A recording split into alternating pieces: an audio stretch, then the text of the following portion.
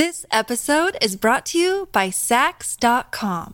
At Sax.com, it's easy to find your new vibe. Dive into the Western trend with gold cowboy boots from Stott, or go full 90s throwback with platforms from Prada. You can shop for everything on your agenda, whether it's a breezy Zimmermann dress for a garden party or a bright Chloe blazer for brunch. Find inspiration for your new vibe every day at Sax.com.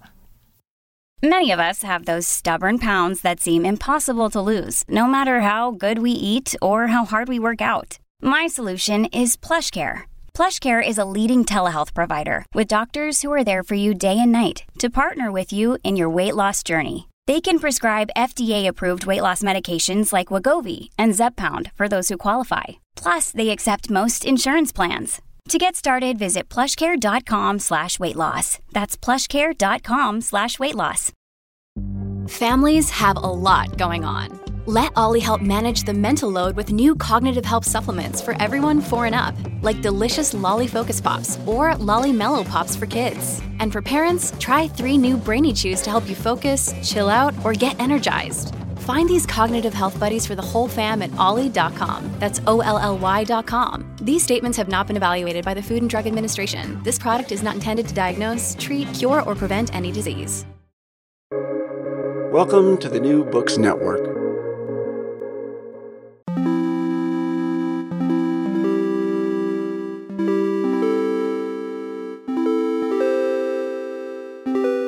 Hello and welcome to the New Books Network.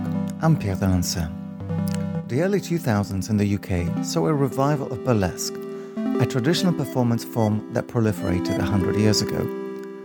This revival took place in cabaret stages, in fetish clubs, and in experimental performance spaces, and eventually reached the mainstream. Many female performers have fought to make neo-burlesque a site of expression of the sexual identities, subverting the idea that their work or their bodies were bad or dirty. Some confronted stigma and the resistance of audiences. A new book, Bad Girls, Dirty Bodies, Sex, Performance and Safe Femininity by Gemma Comane, explores the social, sexual and political significance of women who are labelled as bad or dirty. Through in-depth case studies with artists such as Empress Star, Rubber Doll or Doris Latrine, the book challenges the notion that sexual, slutty, bad or dirty women are not worth listening to. Gemma Comane is a senior lecturer in media and communication at Birmingham City University, and I'm very happy that she joins me now to discuss her research. Welcome to the show, Gemma. Well, thank you very much for having me. Well, it's a pleasure to have you. Gemma, your book asks some pretty fundamental questions about what forms of femininity are allowed and valorized by which environments. But before we get into any of this detail, I'd like to ask you to tell us a little bit about your research interest and how you came to work in this field. Yeah, well, I've always been fascinated with identities, bodies, lifestyles that kind of deviated from the norm. And in many ways, I can answer this question in so many different kind of connected ways, and I'll go through those now. Growing up in a very conservative setting, a very kind of Catholic, heterosexual, cis setting, I was always fascinated with things that the church would disapprove of or my family would disapprove of. And that fascination developed through my teens when I started to socialise with more people who I felt were more like me. So queers, kinky folk, trans folk, etc. And, you know, these individuals, these groups that I felt that I could belong and be myself in, I felt that and experienced that those outside would think very negatively about people's identities, lifestyles that deviated from the norm. And for me, it was a fascination to kind of explore, why is that the case? Why is it that society in general have very kind of binary views around gender? Why do they have very binary views around what a person can do with their body? So again, that kind of drive was first of all from a personal experience, but also from a professional point of view as well. I kind of started to engage with through my degrees, exploring kind of identity politics, exploring subcultures, particularly fetish, BDSM, kinky cultures, and how these spaces opened up opportunities for folk to explore self-identity, etc. But at the same time, looking at how wider society disapproved of these particular perspectives, and also at the subcultural level, how there's certain policing going on around people's performance of femininity. So there's different routes that I've taken to kind of come to this stage in terms of looking at alternative forms of femininity, again from my own kind of standing point as a queer woman, but also how my friends were treated in relation to their femininity and kind of sexuality too. Also, there has been, and I noticed, a rise in popularity in kind of burlesque in the late 90s, early 2000s, particularly in fetish and BDSM clubs. And I was really interested in what this rise meant in terms of femininity, sexual expression, also ways to challenge norms around the body, what women can succeed at, and all kind of context relating to identity, I guess. Fascinating. Well, as a fellow Catholic at origin, I sympathise with some of those interests for sure. But you mentioned burlesque, and just before we get into the crux of the book, it would be good to give our listeners some kind of an understanding of what it is that we mean by burlesque and some of its histories. Yeah, absolutely. And again, for listeners who want to look at a more in-depth historical kind of story of burlesque, Michelle Baldwin has written quite extensively on this subject matter, and others as well. But I'll give you a quick tour of burlesque history. So burlesque itself has its origins in the UK in terms of cabaret, vaudeville, that kind of slapstick comedy as well. So in the 1800s, you had like the rise of,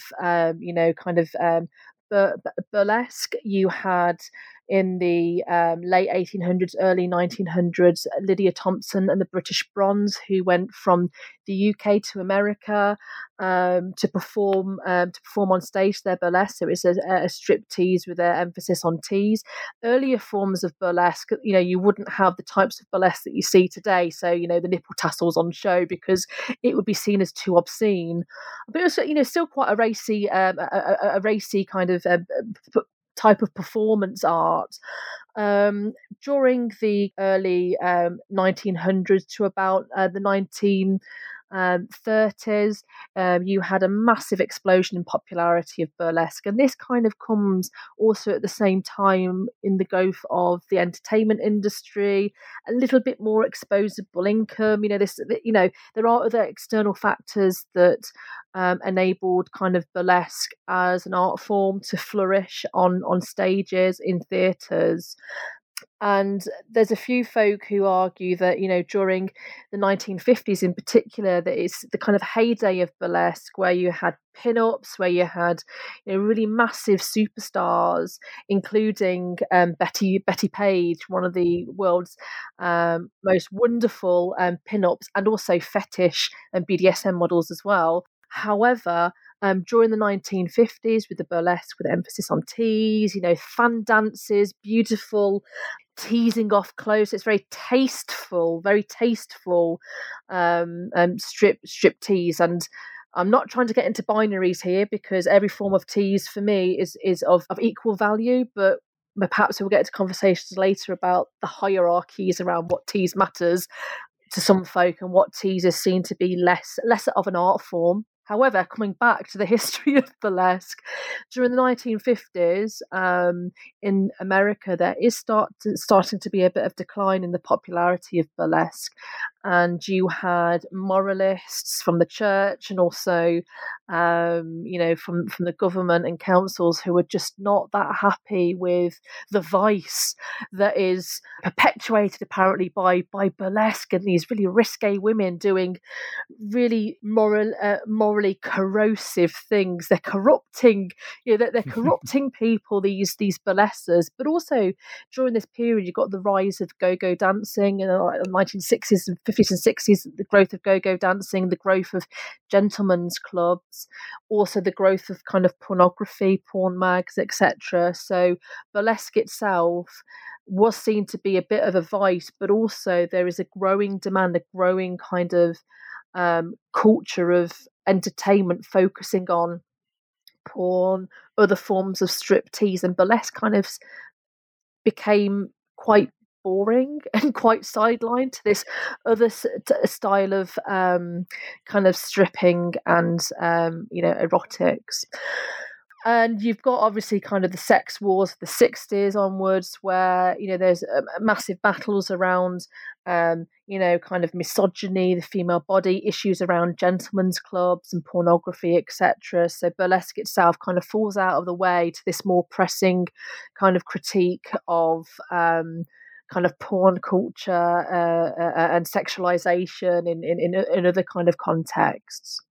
However, interestingly, during the 1990s, there is this kind of revival of burlesque, and in the 1990s, it's quite a interesting period. And again, not seeing burlesque or the revival of it in isolation from wider popular culture, from the rise of girl power with the Spice Girls, women being framed as sexual consumers. You've got Ann Summers, you've got dildos and vibrators available on the high street. You've got more kind of focus on female empowerment. So this kind of shift to girl power, independent femininity, and there's this an interesting rise of burlesque within kind of in the 90s into the 2000s around fetish clubs, but also kind of independent burlesque nights where a space is created for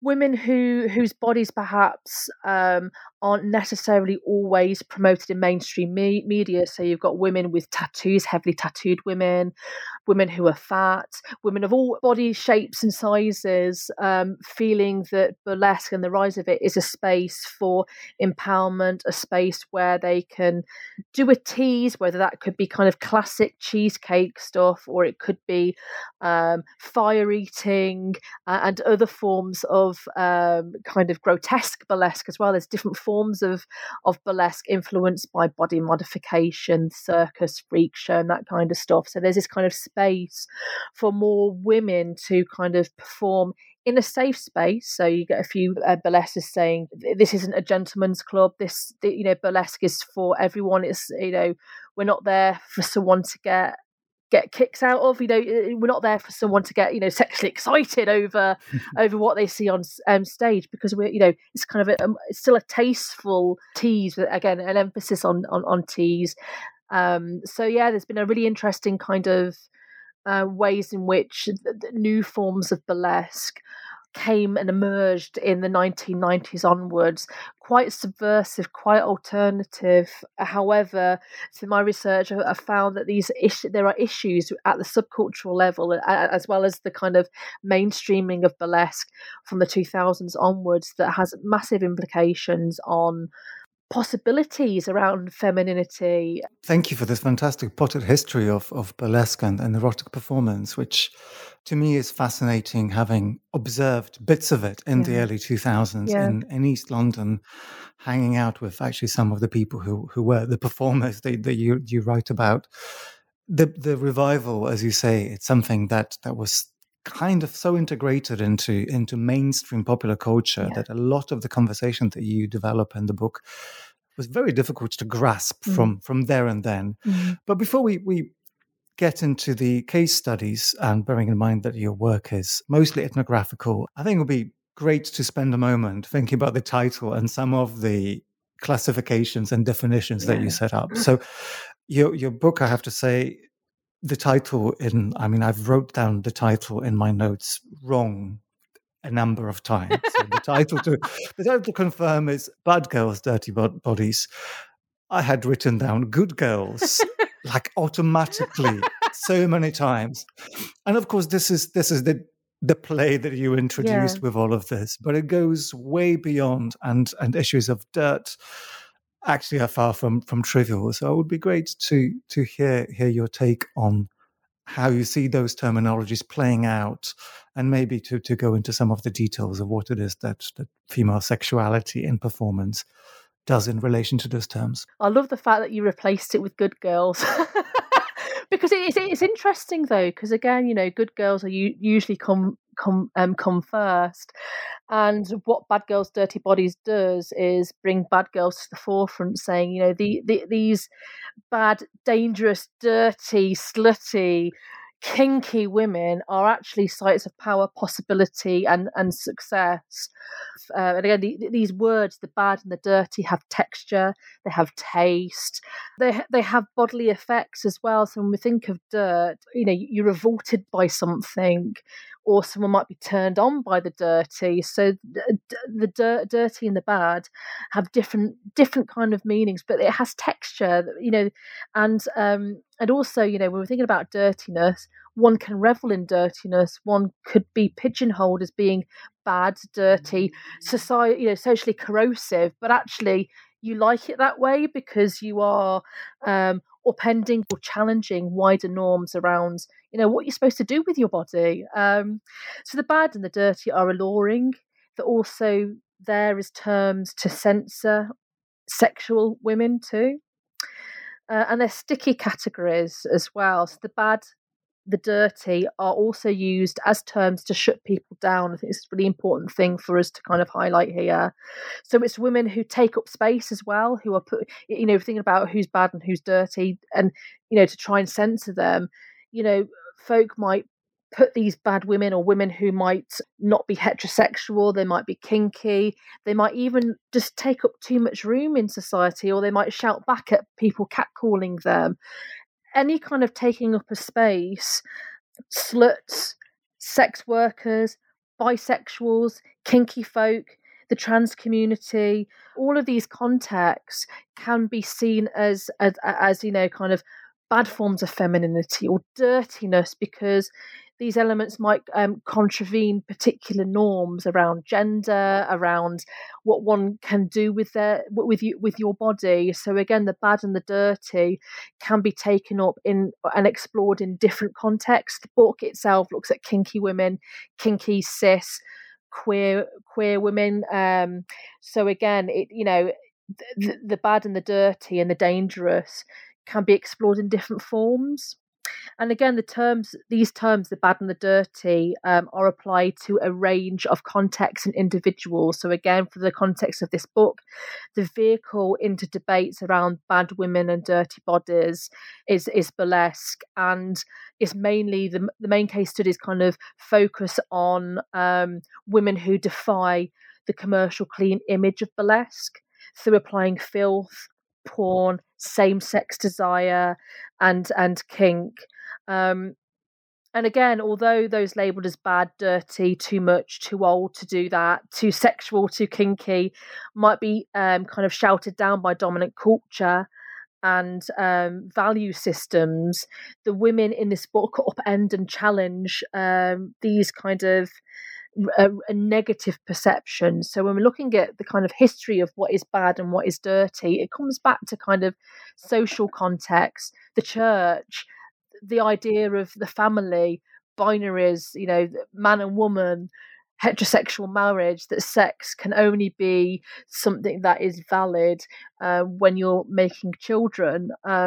So again, kind of these ideas around what is distasteful and what is bad and corrosive and polluting kind of social norms has a history. So if we look back at kind of the Victorian period, you had this obsession with cleaning up the streets, putting in these sewage systems, but also is about cleaning up morality. And there was this kind of crystallization around genders within the 1800s, and you've got this idea of, the church and the family are sacred. Anything that disrupts that needs to be incarcerated. You need, someone who defies that is someone that needs to be fixed. So this idea of, if you're gay, you've got to be fixed. There's something mentally wrong with you. Obviously, I don't believe that, but, these kind of ideas that there's a perfect goodness, and it's around godliness, it's around the family, it's about heterosexuality. But also you've got this kind of standardization of, okay, this is the measurement of the good. If you are at the opposite end, we need to make sure that you become good because there's something wrong with you. So this idea of the good and the bad has a history also in psychiatry within the growth of the hospital and all of these institutions that still have an impact today. Yeah. If you look at kind of burlesque and the commercialization of burlesque, or also kind of kink as well, there are mediated, tasteful forms that are okay. But if you go down the street, in a gimp suit with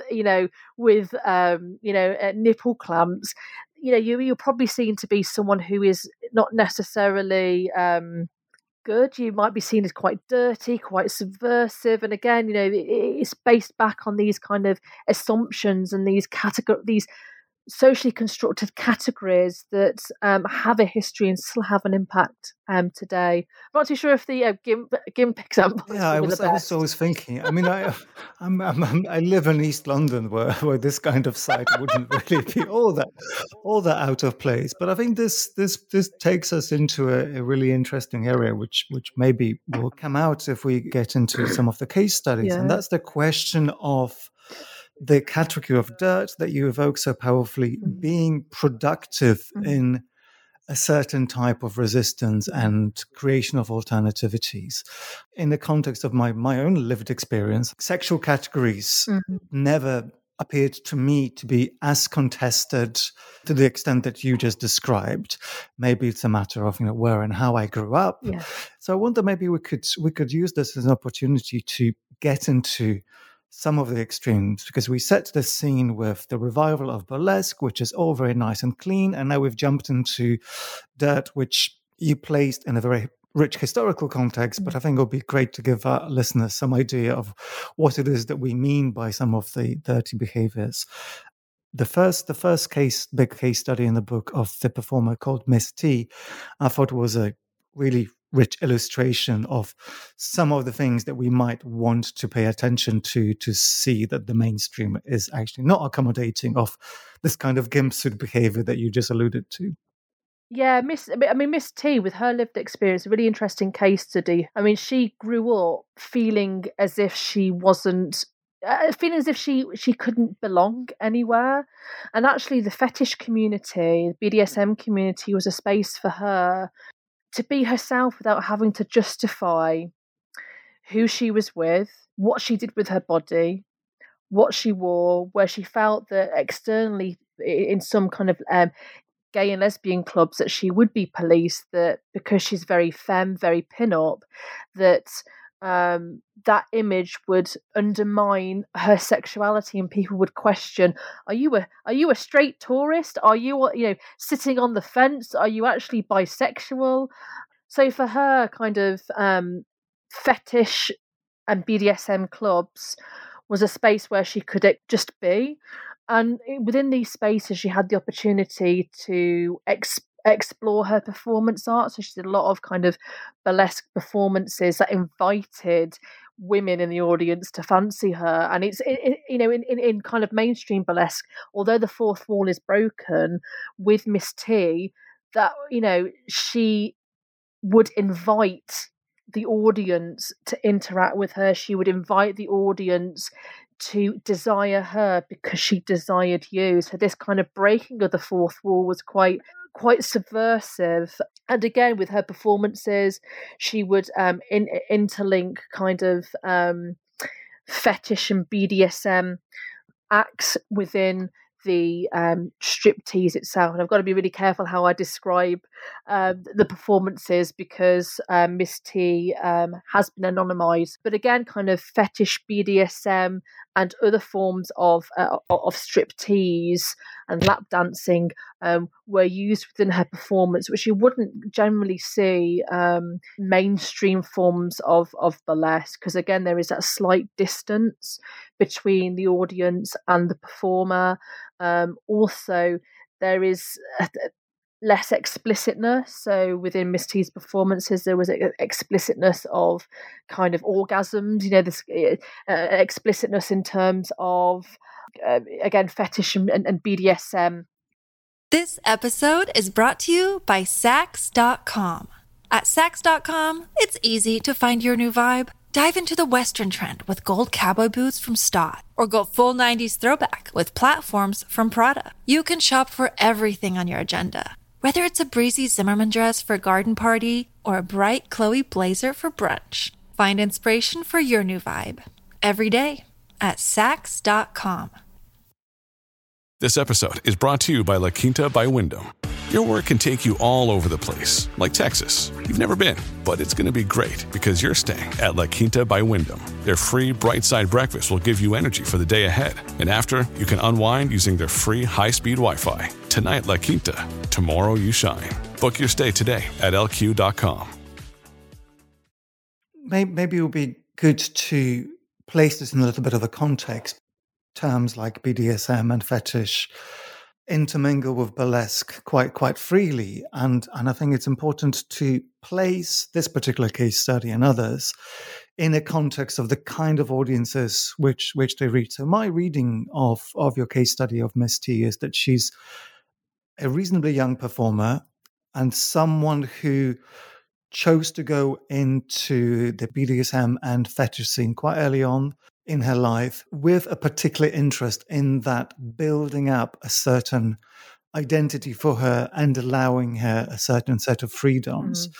So I think it will be important to place this within a certain subculture and, to not necessarily giving up the names of the clubs and club nights, but to understand what kind of a community it is that she's attracted to. Yeah, I mean, the clubs that she kind of frequented would be spaces where folk can wear particular forms of clothing. So if you look at kind of latex clothing, inflatables, outfits that perhaps if you went to a mainstream club, there might be some negative confrontations with people dressing in a way that isn't kind of your jeans and t-shirt.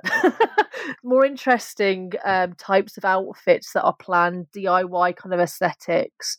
But in these kind of spaces, you'd get individuals who would dress in a variety of ways that would perhaps invite, in terms of mainstream culture, negative reactions, or kind of reactions where people are gawping at particular outfits. If someone's in a full gimp suit, kind of head to toe in latex. In these clubs, you have trans and non-binary folk as well who feel that it's a safe space where they're not judged. They might not identify as kinky, but the clubs that the research was engaged with, and what Miss T kind of explored, would be a space for a variety of individuals to go and just feel like they're not being judged. So this includes people who like to dress up in different forms of latex attire. It could be folk from the trans and non-binary community who feel safe in the space and not judged. You also have in the space not only a dance floor but a dungeon, and in the dungeon you'd have a range of equipment where safe, sane and consensual play are happening between consenting parties. So this could be someone could be being whipped. So there is a range of kind of spatial context within these clubs where you can go to pose in your beautiful outfits, where you can dance on the dance floor, where there are performances on stage. Like, Emperor Star, for example, has performed at massive fetish clubs like Torture Gardens, where there is a mix of fashion with BDSM and kinky play as well. So there's playrooms. In these spaces, a variety of people come to these clubs for a variety of reasons, and it is a form of a safe space for a variety of reasons as well. And in the case of Miss T, it was a space where she could, be scantily clad and not be touched. It was a space where she could be queer without other folk questioning her intentions or her identity. And it was a space for her to explore her sexual identity and desires through the type of burlesque that she did. And again, this type of burlesque kind of combined the traditional kind of fan dances, but with fetishy elements to it. So latex, like bondage and discipline, all of these themes were interwoven within her performances, and she would invite the audience to desire her. Whereas in other kind of mainstream burlesque spaces, and there's no issue with this, if someone wants to kind of have a classic performance, that's cool. What the issue is for me is when folk are kind of demeaning to women like Miss T, who see their burlesque as dirty, when actually it's dirty in very good ways and subversive ways.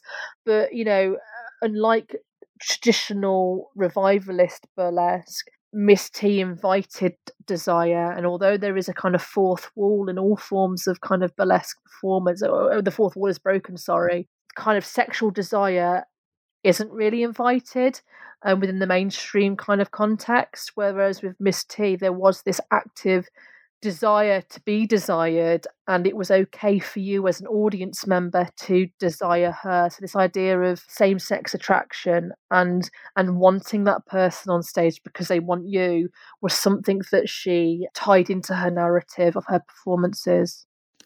Well, this is really interesting, and I was struck in this particular case study with, and to me this is beginning to be a bit of a paradox in forming this kind of safe space.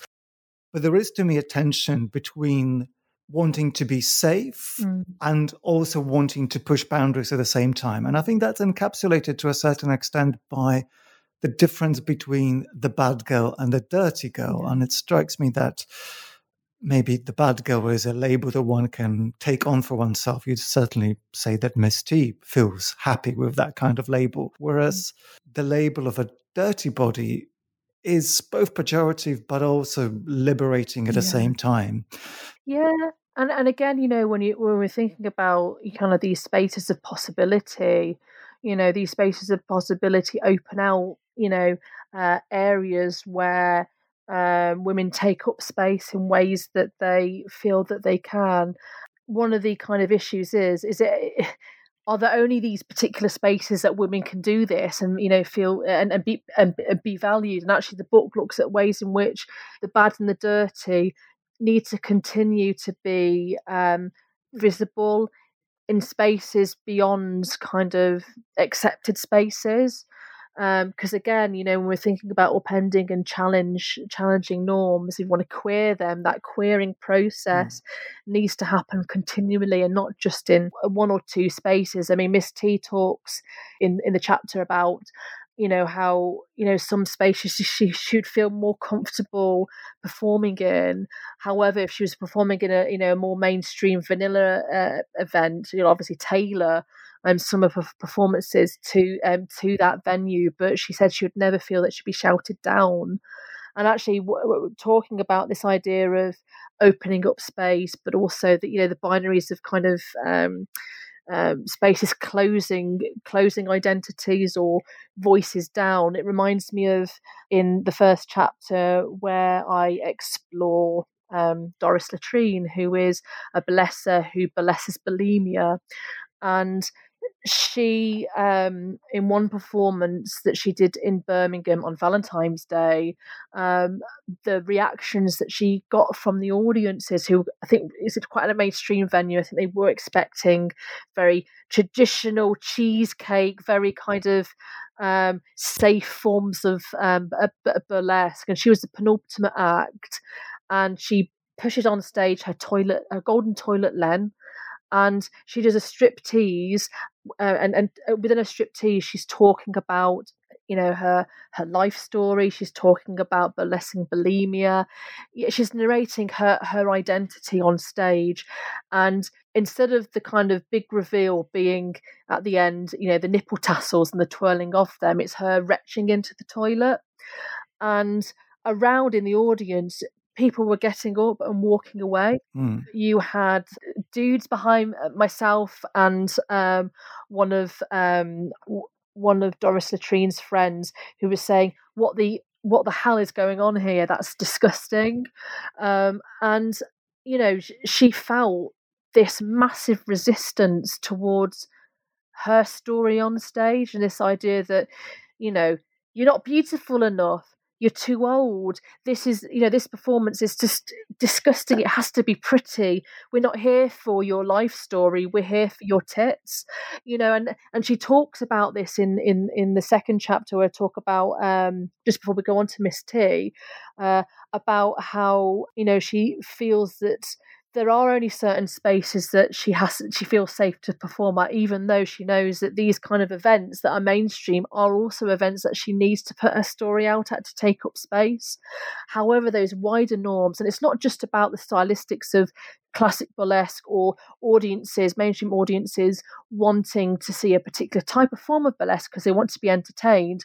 It's about misogyny. It is about, it tells us a lot about sexism. It tells us a lot about folk not wanting to hear women's stories, not to hear their identity. It also kind of explores and highlights what bodies does society frame as desirable or being desired, which feminist voices count. And in terms of burlesque, this is supposed to be a space, especially in the revival, for all voices and all women to be valued, but that's not the case. I mean, when Doris Latrine came off stage, one of the performers just absolutely demeaned her and said, that what the F was that? What type of performance was that, coming from a performer who looks exactly like Dita Von Teese, who's a brilliant performer, but if there's a repetition of ideals around what's beautiful and what's kind of subversive, empowered burlesque striptease, that those norms, those discourses start to replicate those wider norms around binaries, around what bodies and desires are acceptable or not. So actually, through the vehicle of burlesque and these interactions, from Doris Latrine through to all the case studies, it tells us a lot around how women take up space, but also the context that they're battling against, and the ways that they're subverting and navigating these wider discourses that frame kind of contemporary femininity in very specific ways and in very kind of clean ways, and women who contravene kind of the mainstream cleanliness of norms around sexually empowered women and what that means. Anything beyond that is seen to be dirty and morally corrosive and not worth focusing or valuing. So the book itself is an intervention into that, to say actually these mainstream, clean, mediated forms, although they're it's great, but actually these dirty, subversive bodies and femininities are ways to upend patriarchy, are ways to challenge norms, are ways to see gender as a myriad of things. It's queer. That's absolutely fascinating, and I'm glad that you bring up Doris Latrine. I had a pleasure of seeing her speak in another event, and I was very happy and very touched to see that she is indeed by the standard of these kind of works. She's older. This is not someone in her 20s and 30s experimenting. This is a person in her early 50s, and I think that for me was testament to the political importance of this work. And I want to ask you whether you see this as a kind of success story. One of the big case studies in the book is of the burlesque and trapeze artist Empress Star, who might be known to quite a few of our listeners because she is an international phenomenon. I have to say that even I have a personal connection. I could not have guessed this when I was picking up the book. Empress Star is a name I knew when I was in my mid-20s, but I was quite shocked to see that in the book Empress Star, and you name check someone I actually used to live with. And there was a scene with balloons that is very graphic, and I mean, anyhow, I was there when one of the most outrageous aspects of Empress Star's performances were being discussed and made in the mid 2000s.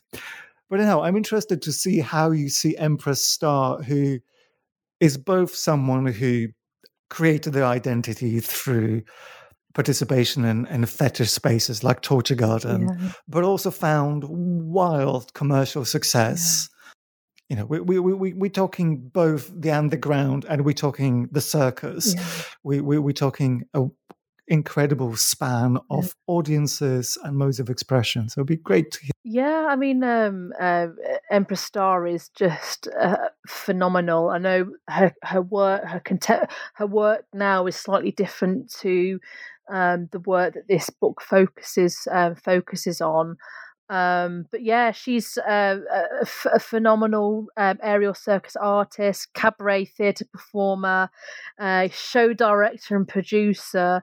And the work itself that the book focuses on is her work in the early to mid 2000s. So The Queen of the Night is one of the stellar performances that I had the pleasure of watching several times. And actually, you know, Empress Star said in the interviews that this was one of her most fun performances to do.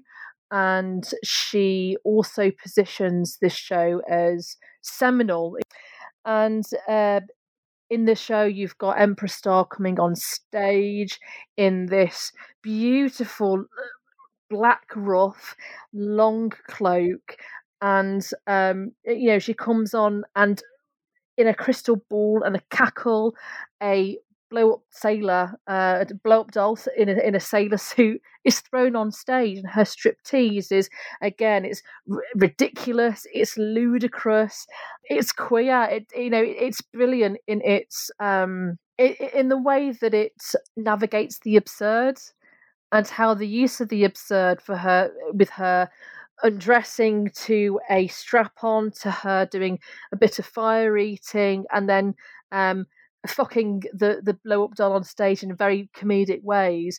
The absurd, the jester, the comedy involved in that highlights the ridiculousness of binaries, of ideas around dirtiness. And what's quite funny about and great about Empress Star's work is that, it highlights that when we're looking at identity, when we're looking at people's moral belief systems, they're laughable. That people's perceptions of subversive things of what people do behind closed doors, whether it's kind of same-sex sex or whether it's kink, mainstream or wider norms can paint a really ridiculous picture of what's happening in non-vanilla kind of relationships. And actually, it's pointing the finger back and laughing at those misconceptions and saying, actually, Empress Star isn't doing an erotic performance with a blow-up doll and the Queen of the Night. What she's doing is quite clever in terms of making that act absurd, highlighting its construction, highlighting it as a form of entertainment, and throwing that extreme back in the faces of the audiences. And if you're shocked by that, then maybe that's something that you need to work through in terms of your own moral disposition, because what's on stage is entertaining and fun, but it is that what's interesting about Empress Star's work. And again, this is a kind of twisted cabaret to even her kind of beautiful striptease on the trapeze, on her really massive chandelier, where she pulls a diamond out of her pussy. All of this is, again, it's beautiful, it's horny, it's in your face, it's entertaining, it's all of these things. And it's not, you can't just read Empress Star in one way. And if someone does, that kind of highlights their own kind of moral standing point that has absolutely nothing to do with the context that Empress Star is kind of playing with. But her use of the orifices, her use of shock, and again, Empress Star says she's not there to shock, but she's there to entertain.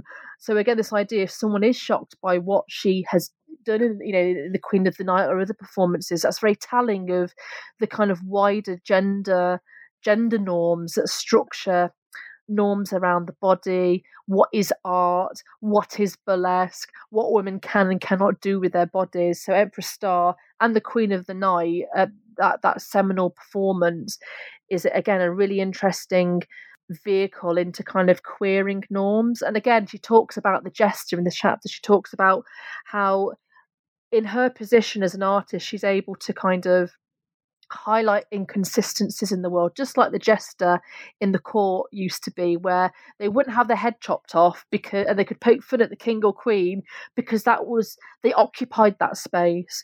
And what's great about Empress Star, she's built up this amazing reputation, of being, a phenomenal aerial artist, circus performer, and a shocking performer as well, with some of her amazing, and I love all of her cabaret stuff.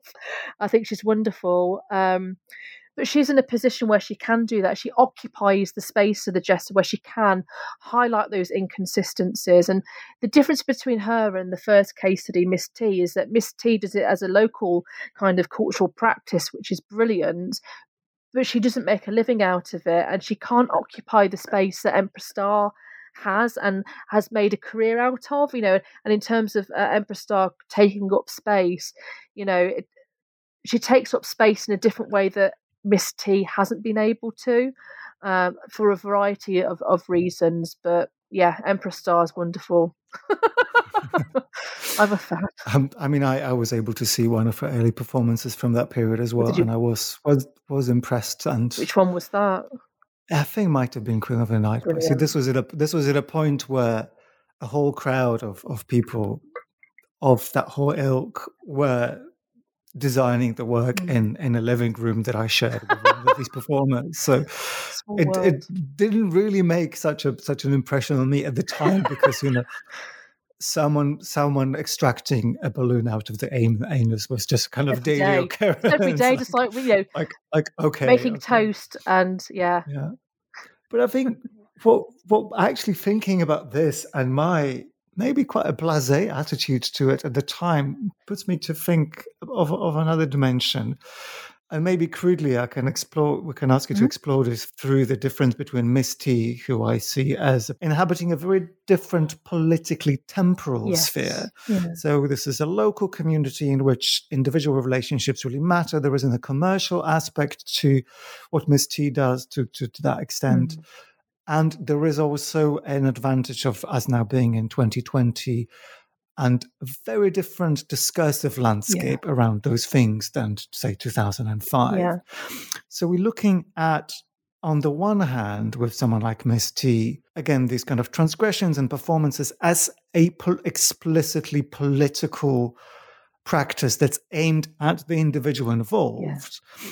Whereas Empress Star, possibly, I can't speak because I never interviewed her at those times, but I did not witness the cabaret scene and the burlesque scene of the mid-2000s as being inevitably political. Empress Star, and you talk about the rise of the experience economy, and there is a blurring of those lines. You do credit Empress Star with wanting to push boundaries, but there is a subtlety. There's a subtlety in which the political agenda and the ability to reach wide audiences are being traded off. And I don't imagine there's a way to judge one against the other, but maybe there's something we can take on from just the time difference. Like, what's happening? What's the evolution? And what do you see as still being productive and worth dwelling on in those spaces? Well, I think, although there has been kind of contextual changes in 2020, although the Me Too movement has happened, there are the same issues that the book highlights are still present today, because women's bodies are still policed in terms of fetish and BDSM and other types of kind of performance art relating to these concepts, not just about burlesque, but other forms of political acts, political standing points.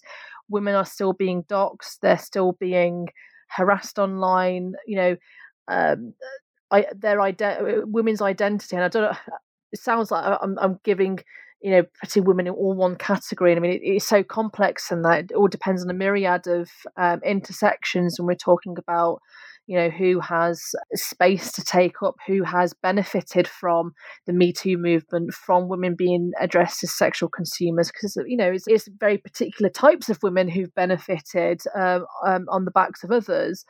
But I think there are still massive issues around how society values forms of resistance. So, for example, if we're looking at Bad Girls, Dirty Bodies in a contemporary context, if you look at the kind of the commercialization of BDSM and fetish and burlesque, it's still mediated.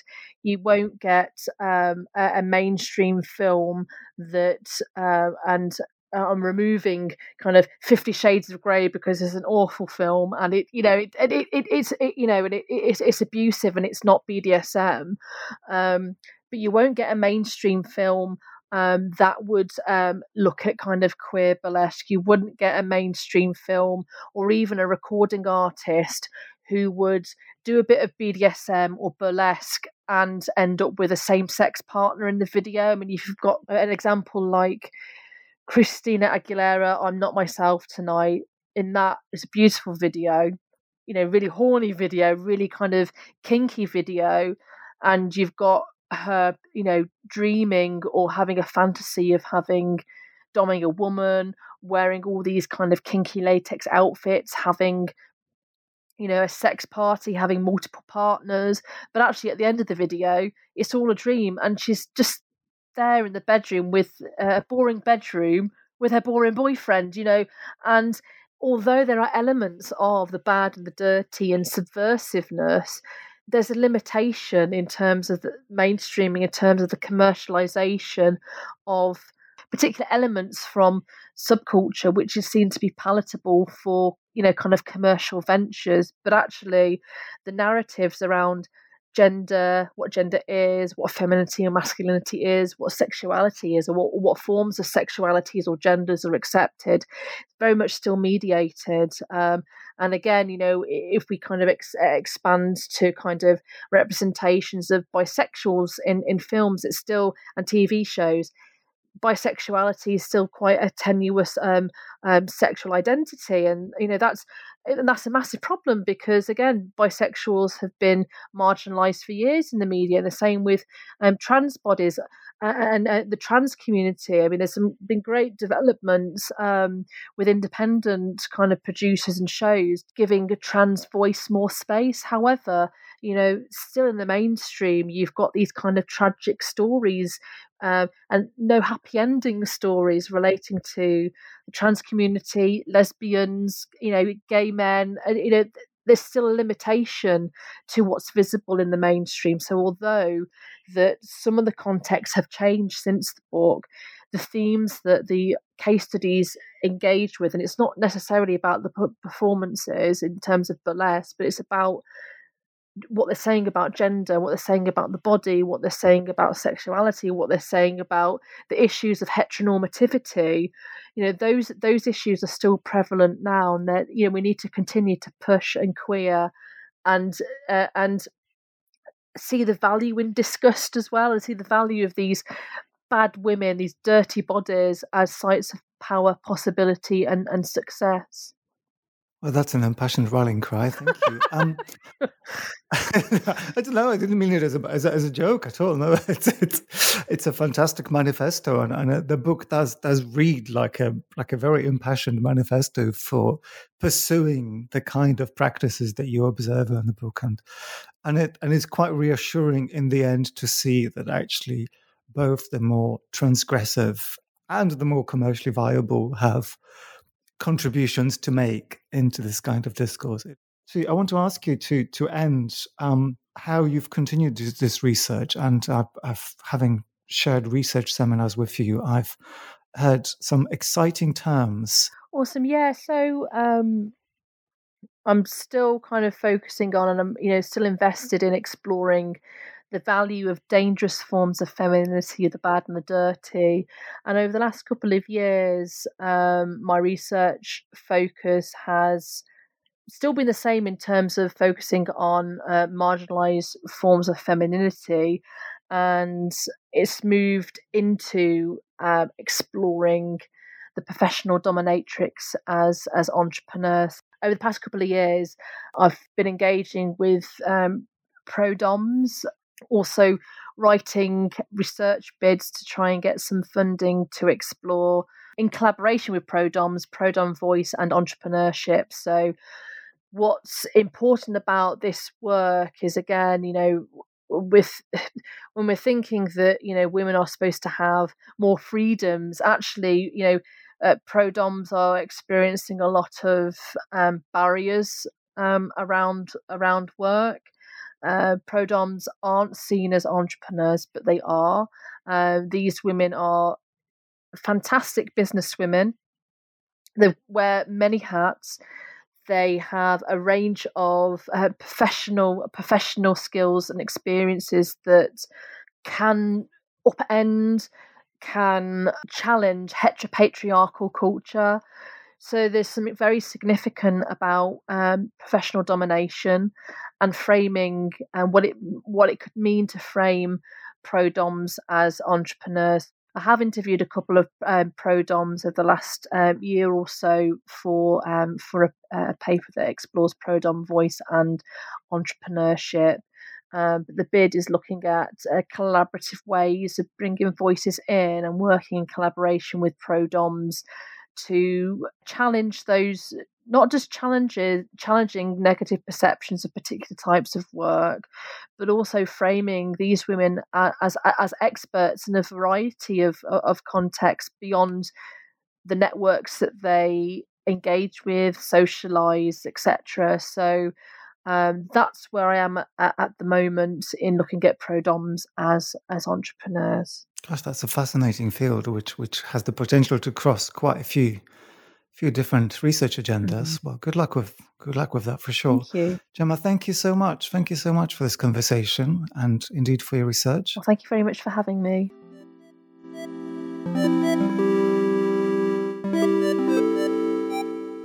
Bad Girls, Dirty Bodies, Sex, Performance and Safe Femininity by Gemma Kamain is published by Bloomsbury.